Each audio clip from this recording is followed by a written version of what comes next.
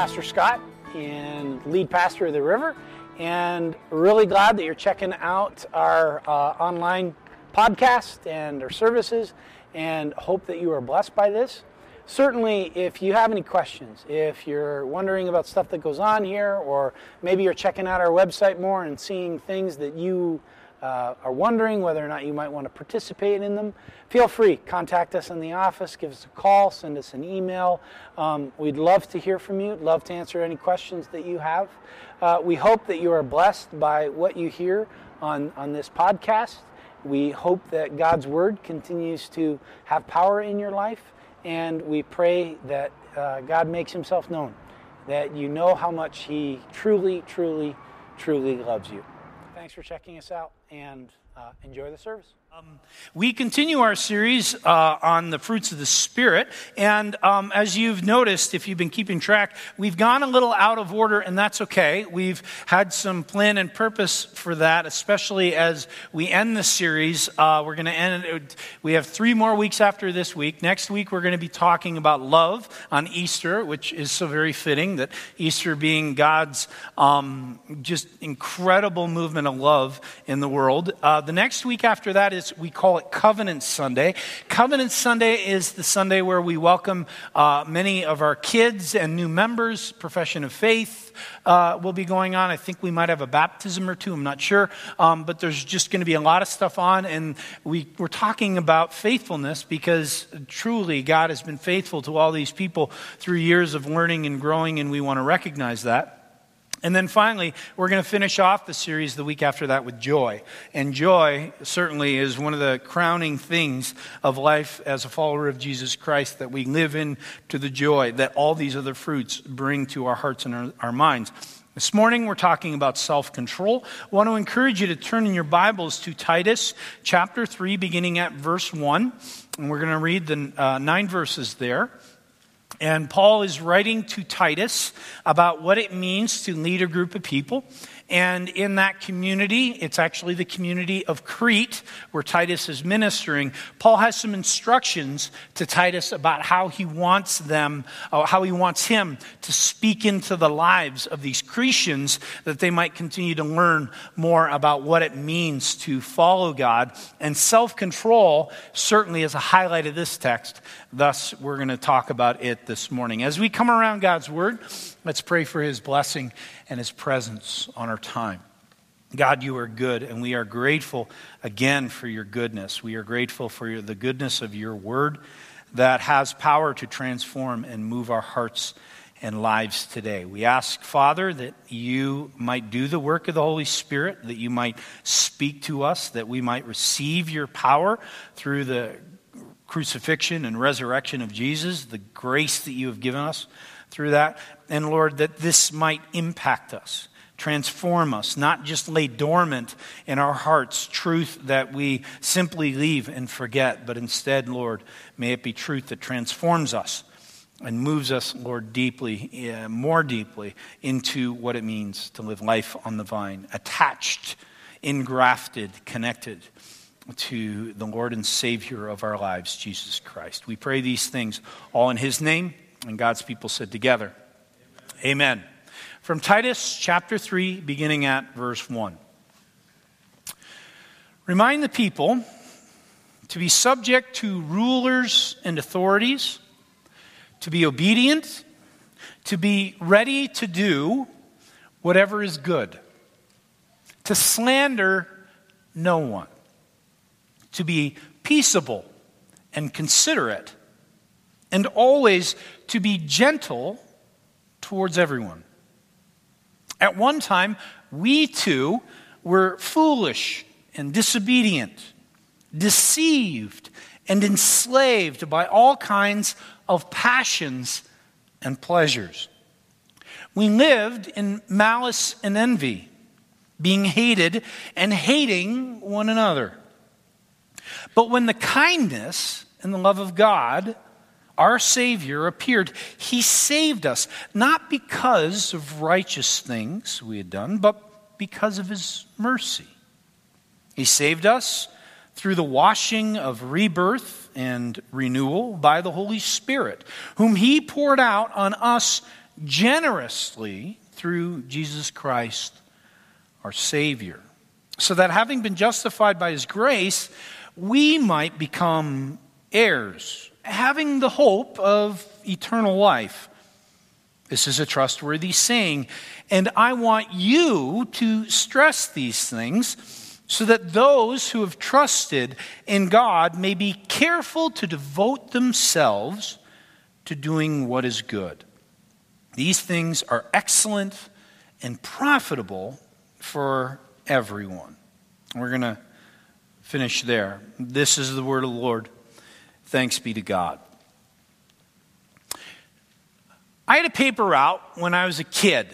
It's a different time now, so young kids don't have paper routes. But I got my first paper route delivering the Ottawa Citizen, the local paper in Ottawa that came to the town where I lived.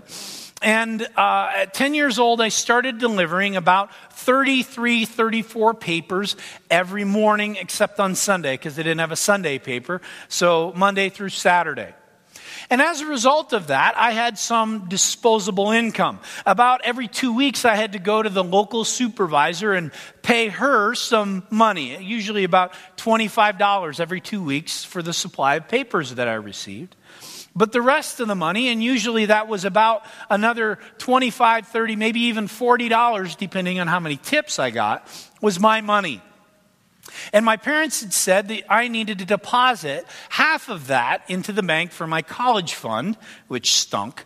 But the rest of the money, another $20 or so, was mine to do with what I wanted. Now, the problem that this brought into my life is that since I had this money, and oftentimes, because at that time I think it was $2.50 every 2 weeks for the paper, I always had a lot of change in my pockets, which meant that I, being a 10, 12, 13-year-old, had a desire to get rid of that change by spending it on stuff that I wanted. So I would go down to Durant's. Durant's was a local variety store that in the back had a few pool tables, and they also had some video games, and they had pinball games. And I would go there and I would buy a couple candy bars or I would buy a soda. And then I would go back to the back and, I did what my parents had told me not to do, hang out in the pool hall. But I wasn't there to play pool. I got pretty good at pool over time, but that actually happened in college. That's another story. But when I was this young, I would just play the video games and finally the pinball games. Video games were fun and I enjoyed them, and I got really good at things like Decathlon, which you had to press the buttons really fast, and Defender and all these Space Invaders, all those original games, because video games were just sort of catching their speed when I was a kid. But then I discovered Spider-Man. Spider-Man was a pinball game. And I, in my mind, even to this day, can map out for you what the table of the Spider-Man pinball game looked like. Because I played it so much. I got really, really good at Spider-Man. I know that you, if you played and you got 230,000 points, got an extra credit, which means you got to play again. You got another one if you got 380,000 points, and you got another one if you got 500,000 points. And I also know that if you hit the certain target at the certain time, you would get an extra ball. You would get 5 balls. I could get 6, 7, even 8 balls because I was good at hitting the extra ball target. And if you hit this one target at exactly the right time, you would get what was called a special. And a special is another extra credit. In fact, it wasn't unusual for me when I would play the game Spider-Man, after putting 1 quarter in there, to be playing for the next 5 hours. Because I got so good that I could just get free game after free game after free game after free game. In fact, the owners of Durant's would limit me to 1 hour at a time. I could play for an hour, then I had to take an hour off, and then I could play for another hour and take another hour off. And I would wait telling people who are playing Spider-Man how to play it so they could get extra balls and extra credits. It consumed me. I was the best and I still believe I am the best Spider-Man pinball player in the whole wide world. There were times, actually, it was interesting, you could see how many extra credits you have, and the number would stop at 99. And there were many days when at the end of the time that I spent at Durant's, I left, and there were 99 extra credits just waiting for someone to come up and play on Spider-Man. It consumed me. I couldn't leave. I couldn't stop. I would think, even when I wasn't at Durant's, about how to get better at Spider-Man. I knew the special patterns for the buttons and how you could shake the table just enough not to get it tilt, but to get the ball to where you wanted it to go. The problem is that it took me about $2,000 in quarters to get there. Now think about that. My lack of self-control so consumed me that it cost me $2,000 that, quite frankly, if I could go to that kid and wring his neck and shake all the change out of his pockets, I'd take that $2,000 right now, thank you, and immediately send it to Calvin College. But that's a whole other story. Paul is writing to Titus, who is a leader of a church that is learning what self-control means.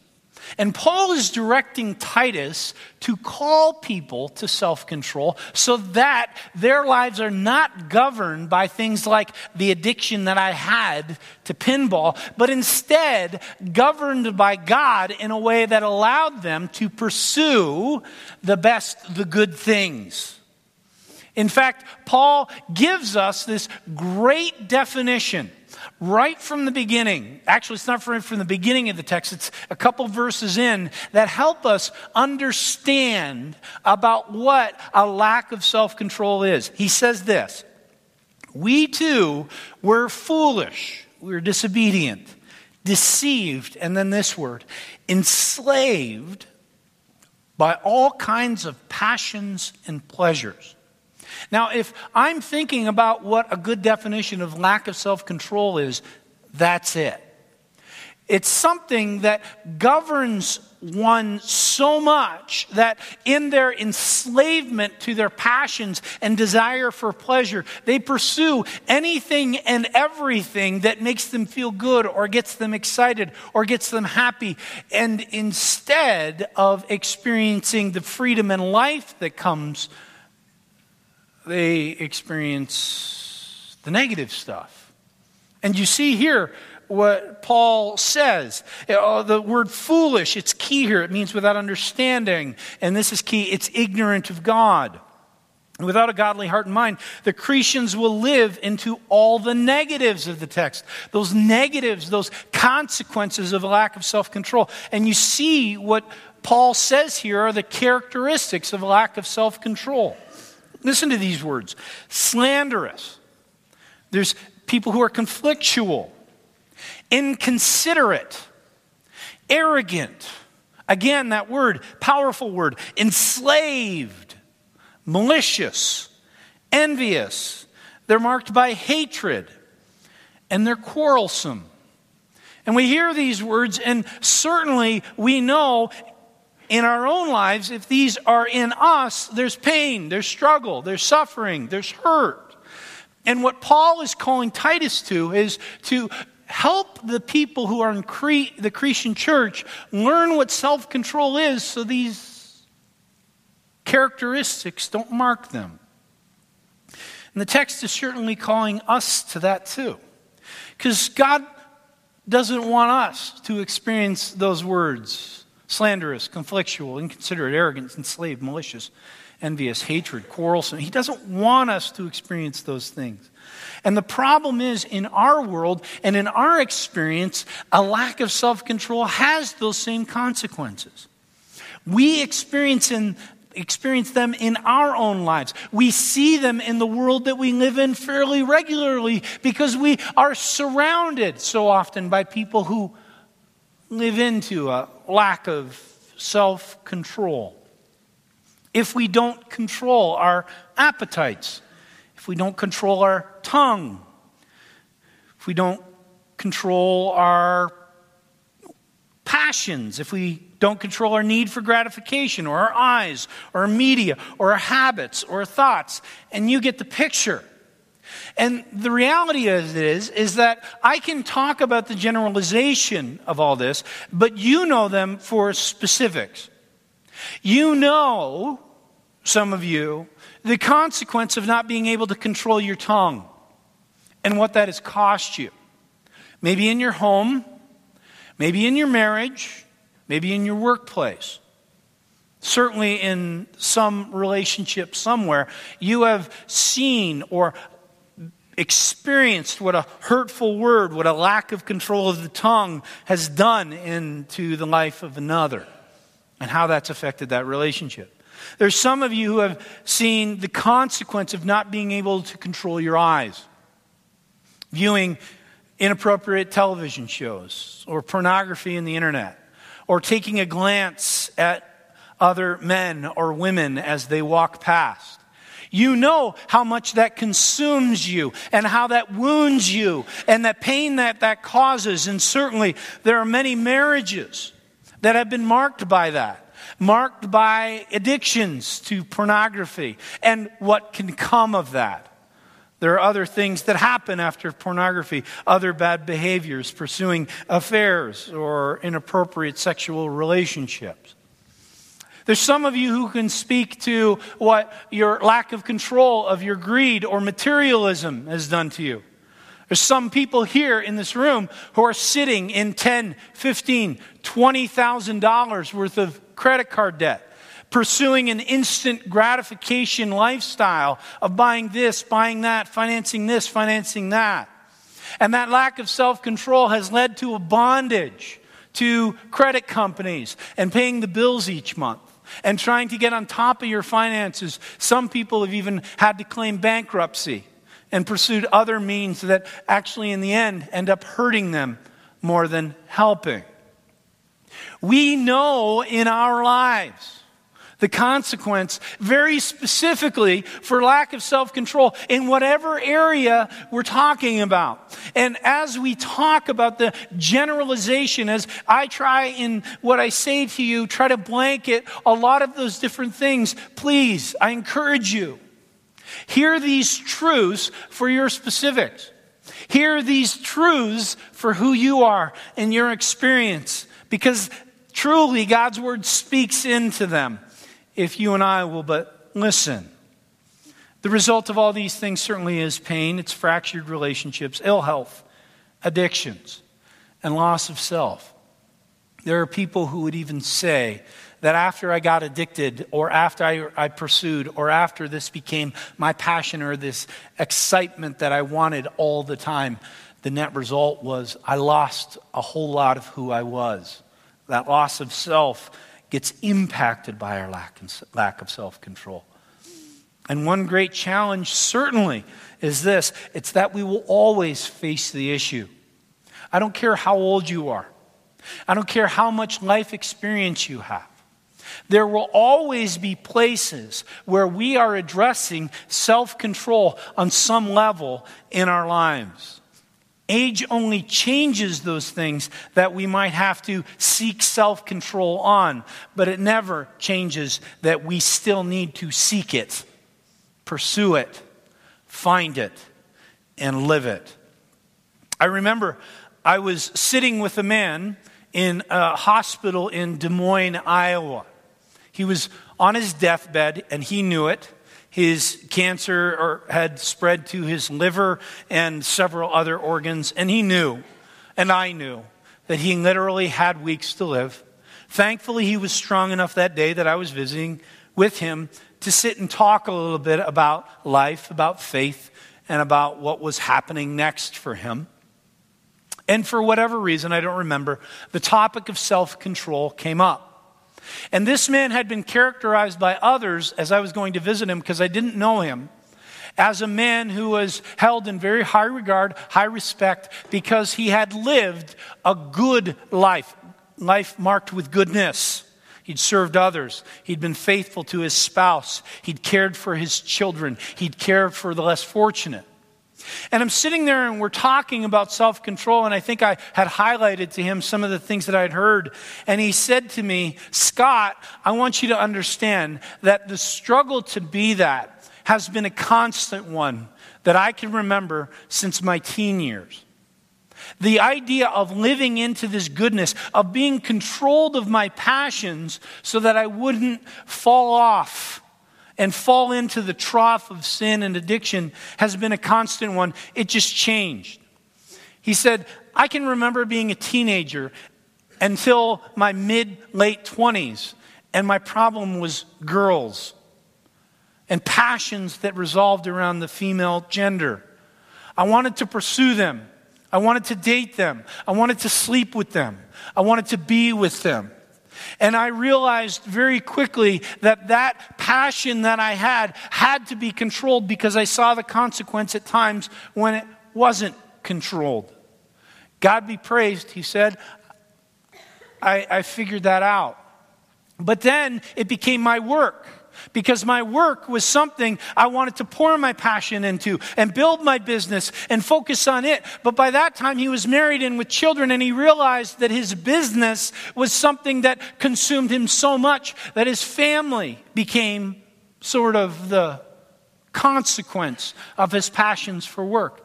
And then he said, then my family became my passion, and it became the thing that I focused on in investing in my kids. But what I realized is that the more I pursued and poured into my kids, the less intimate with God I was. And by that time, he said, I was in my 50s, and I realized that I needed to love my children, but I also needed to release them into the hands of God.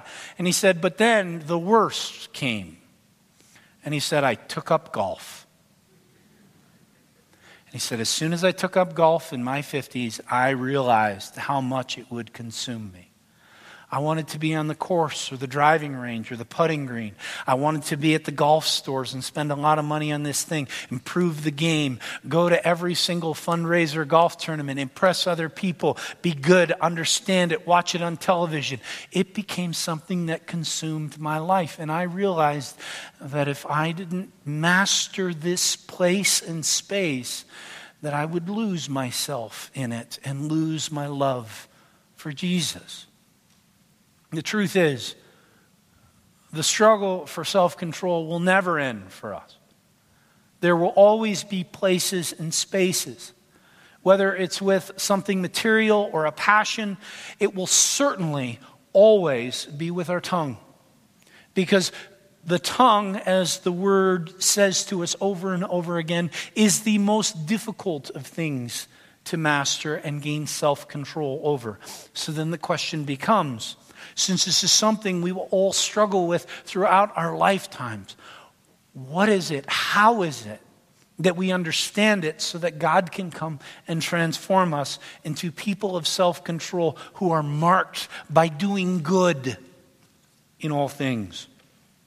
Well, you'll notice in the text how verses 4 through 7 talk about this new life offered us through Jesus Christ. You'll notice that there's tons of God-active language. God-active language simply means this: God is doing work. God is the one in charge. God is transforming. God is moving. When we see God-active language, we can take comfort in that. Why? Because it means that it's not on us. That truly God is the one who makes these shifts and moves in our lives. But we're not off the hook. Because after that discussion, the language shifts. And it uses these powerful words to describe what occurs in believers through grace. It uses words like rebirth and renewal. It uses words like becoming heirs. And these are fundamentally identity words. And we've talked a lot about identity here at the River, haven't we? Remember, I've asked the question, are you sinners? And your answer is? You guys are still getting it wrong. I see people nodding their head yes. In Christ, are you still sinners? You're saints. And what the language of the text is talking about here, that rebirth, that renewal, that becoming heirs, is that we are living into that sainthood of God through Jesus Christ. Which, although God is active, transforming, renewing, we are the ones who have to grab onto that new identity and live into that new life, that sainthood, that purity given by God, that holiness of God through the blood washing away our sins of Jesus Christ. That's where our new identity comes from, but we are called to live into that identity, to understand it, grab onto it. Certainly, we still have a sin problem, but if we are heirs of God, sin has no consequence for our eternity, because the grace of Jesus Christ has renewed us to a point where it doesn't have the consequence it did before. Rebirth means we are in new life. 2 Corinthians 5. If anyone is in Christ, he's a new creation. The old is gone. The new has come.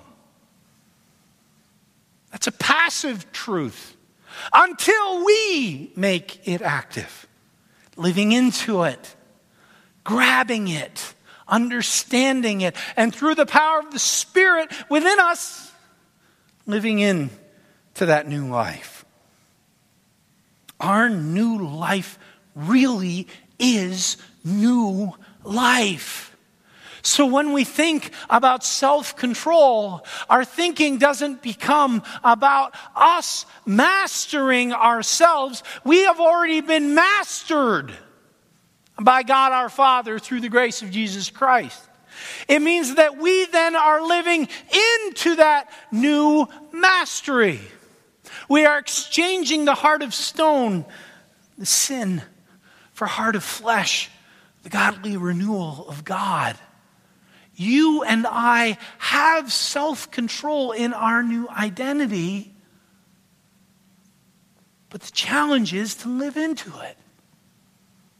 To, instead of pursuing our heart, our passions, our desires, pursuing His, the renewed heart given us by Christ.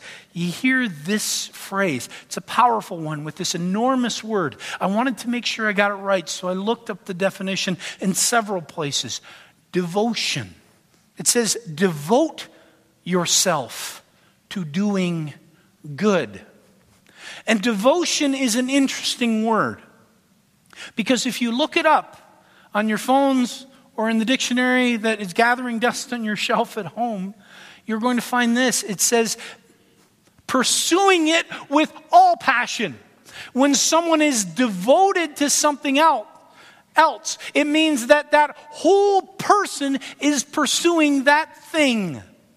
When we hear being devoted to what is being devoted to doing what is good, it means that we are pursuing it with all of ourselves. And how do we know what it is that is good? It's not in our heart, because our hearts are broken, are sinful, are messed up. It's pursuing the heart of God. It's pursuing who He is.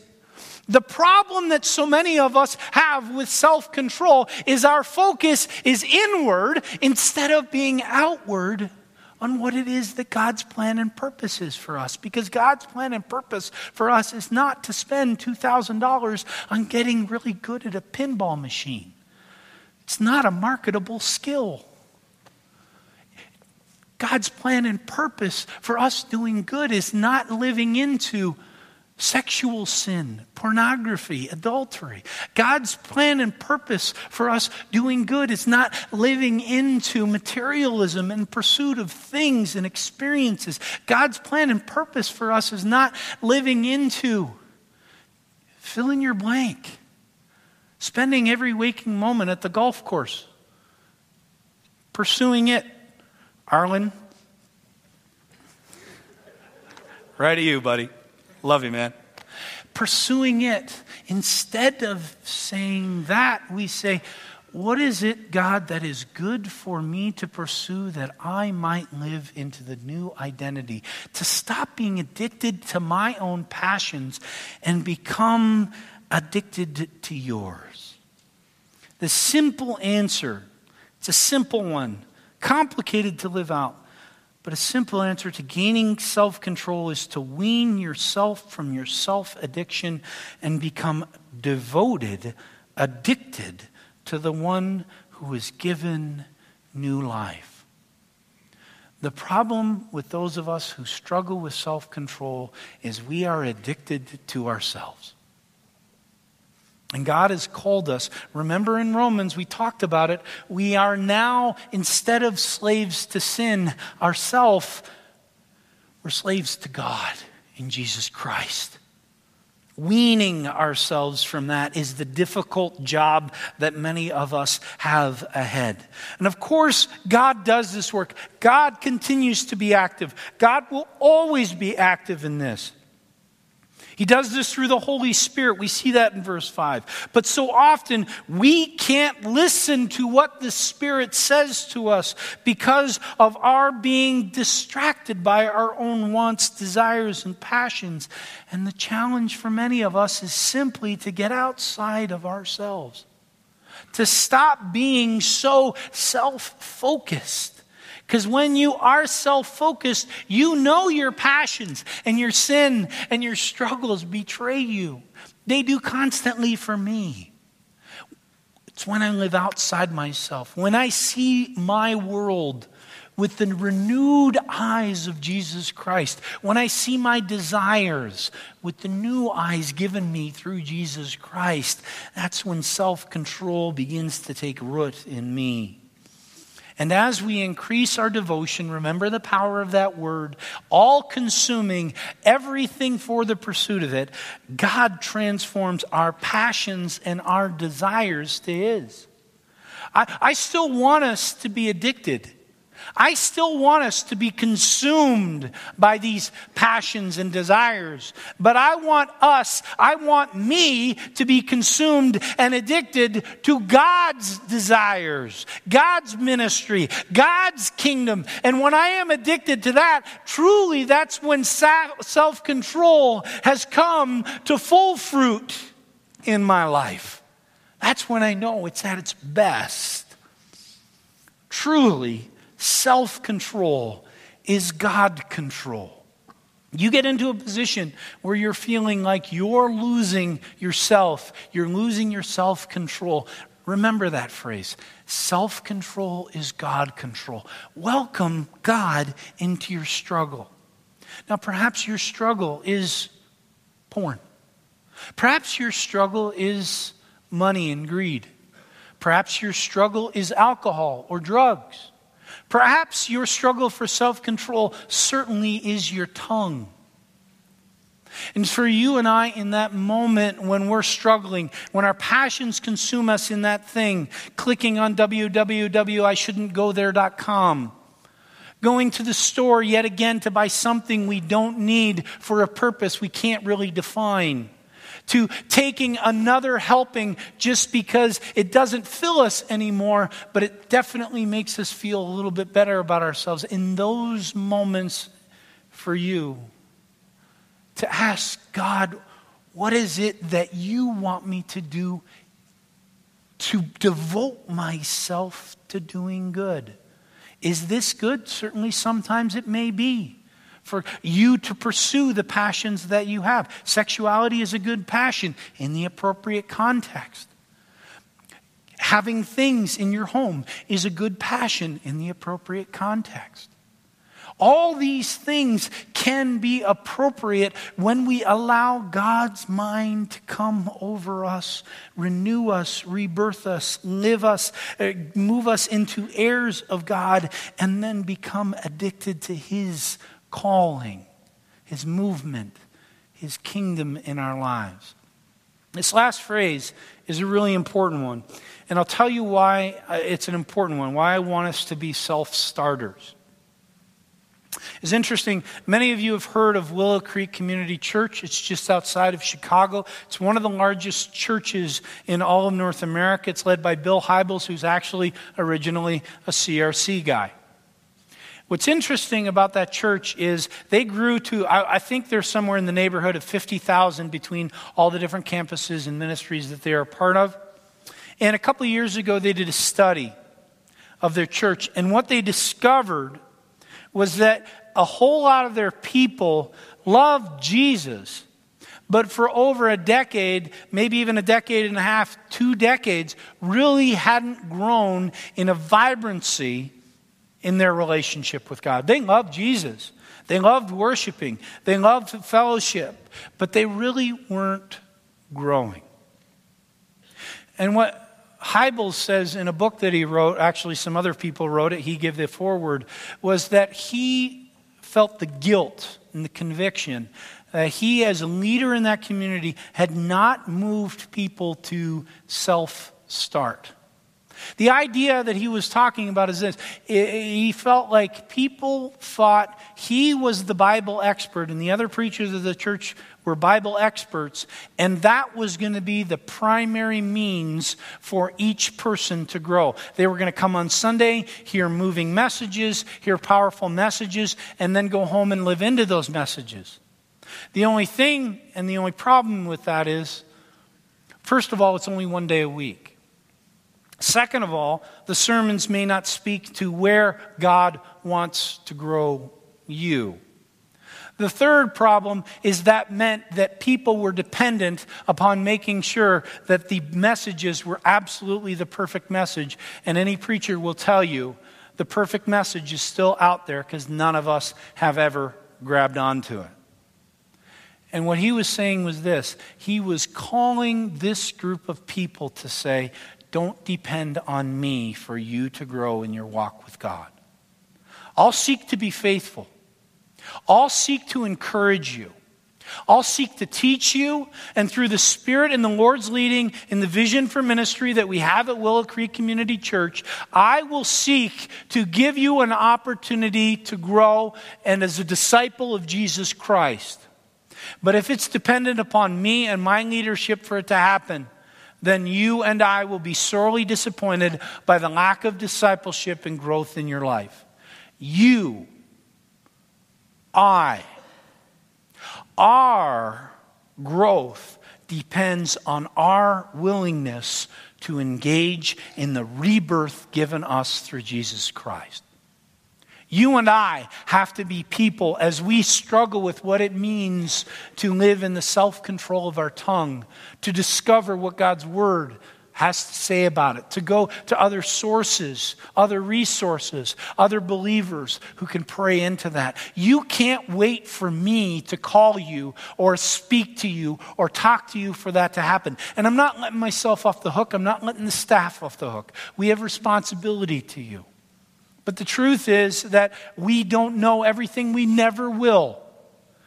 My responsibility as a follower of Jesus is to pursue all fruits of the Spirit. Most importantly, this morning, self-control by discovering in God's plan and purpose for my life what He wants me to grow into.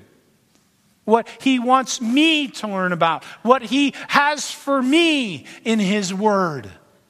I can't expect someone else to pursue it. Truly, self-control. Self-control means that I have a mastery of myself through the power of the Holy Spirit in the work of Jesus Christ. People, I want to call you. I want to challenge you. I want to challenge you to think about your place, your mess, where self-control is not there. And then I want to call you and challenge you to think through places and spaces where you can gain learning, knowledge, understanding, where you can pursue depth, growth, where you can see the Spirit move in you on your own. Now, certainly email us for resources. Ask us, ask me, ask elders, ask other Christian friends and leaders within the community for ideas. Great, perfect, ideal. But then, pursue them. Then, grow into them. Then, don't just sit back and wait for it to happen. But instead, through the self-control that the Spirit is growing within you, pursue it so that you and I might experience the fruit of the vine growing out in us. See God at work. See Christ moving us more deeply and deeply connected to Him and in love with Him. Let's pray together. Father, in the name of Jesus Christ, I ask that you move our hearts to pursue yours. That, Lord, you exchange our heart of stone for a heart of flesh. That you renew us. That our desire for self-control moves us to be God-controlled. Moves us to bring ourselves more deeply in love with you, to learn more about you, to grow in relationship with you, and that we're not dependent upon someone else coming alongside, maybe to start, but Lord, that can happen, but in your time, that instead, Lord, we say, God has something to say to me, and I'm going to pursue it. I'm going to listen. I'm going to follow where He leads. Lord, equip us with the tools and the understanding and with the people who can encourage us and speak into those things. But that, Lord, as those words are spoken and as your Spirit moves, that we get so devoted and consumed by you that we will not stop pursuing you till we see that fruit in our lives. And even then, we live into that fruit and see it bless the world around us. Father, this is work that you do in us. Lord, may we receive that work, engage in it with you, and in gratitude, Father, say, I love you with our lives, with how we're living into that truth. We pray these things in the name of Jesus Christ. Amen.